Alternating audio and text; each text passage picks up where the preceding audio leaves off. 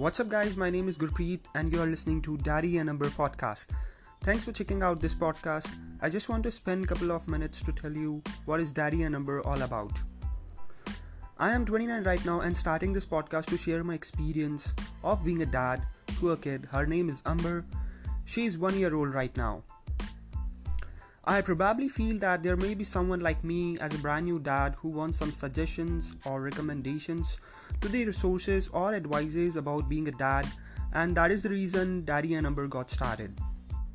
My aim here is not just to share the experience, but building a community of dads who can share their successful experience and stories.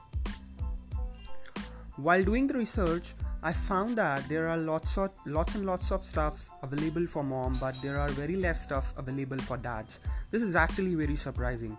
But anyway, that is the reason I am doing this podcast and try to bring out every little thing about being a dad and share my experiences as well. So, here I welcome you all, the amazing moms as well out there, to give some advice along with dads and obviously dudes as well who are going to become dad soon. Congratulations in advance to those. So you can connect me on my Instagram page and profile, and that is with the same name, Daddy a Number. Search it over there, follow me, and I'll follow you back. Also, I'll welcome you all your suggestions, advices, and feedbacks.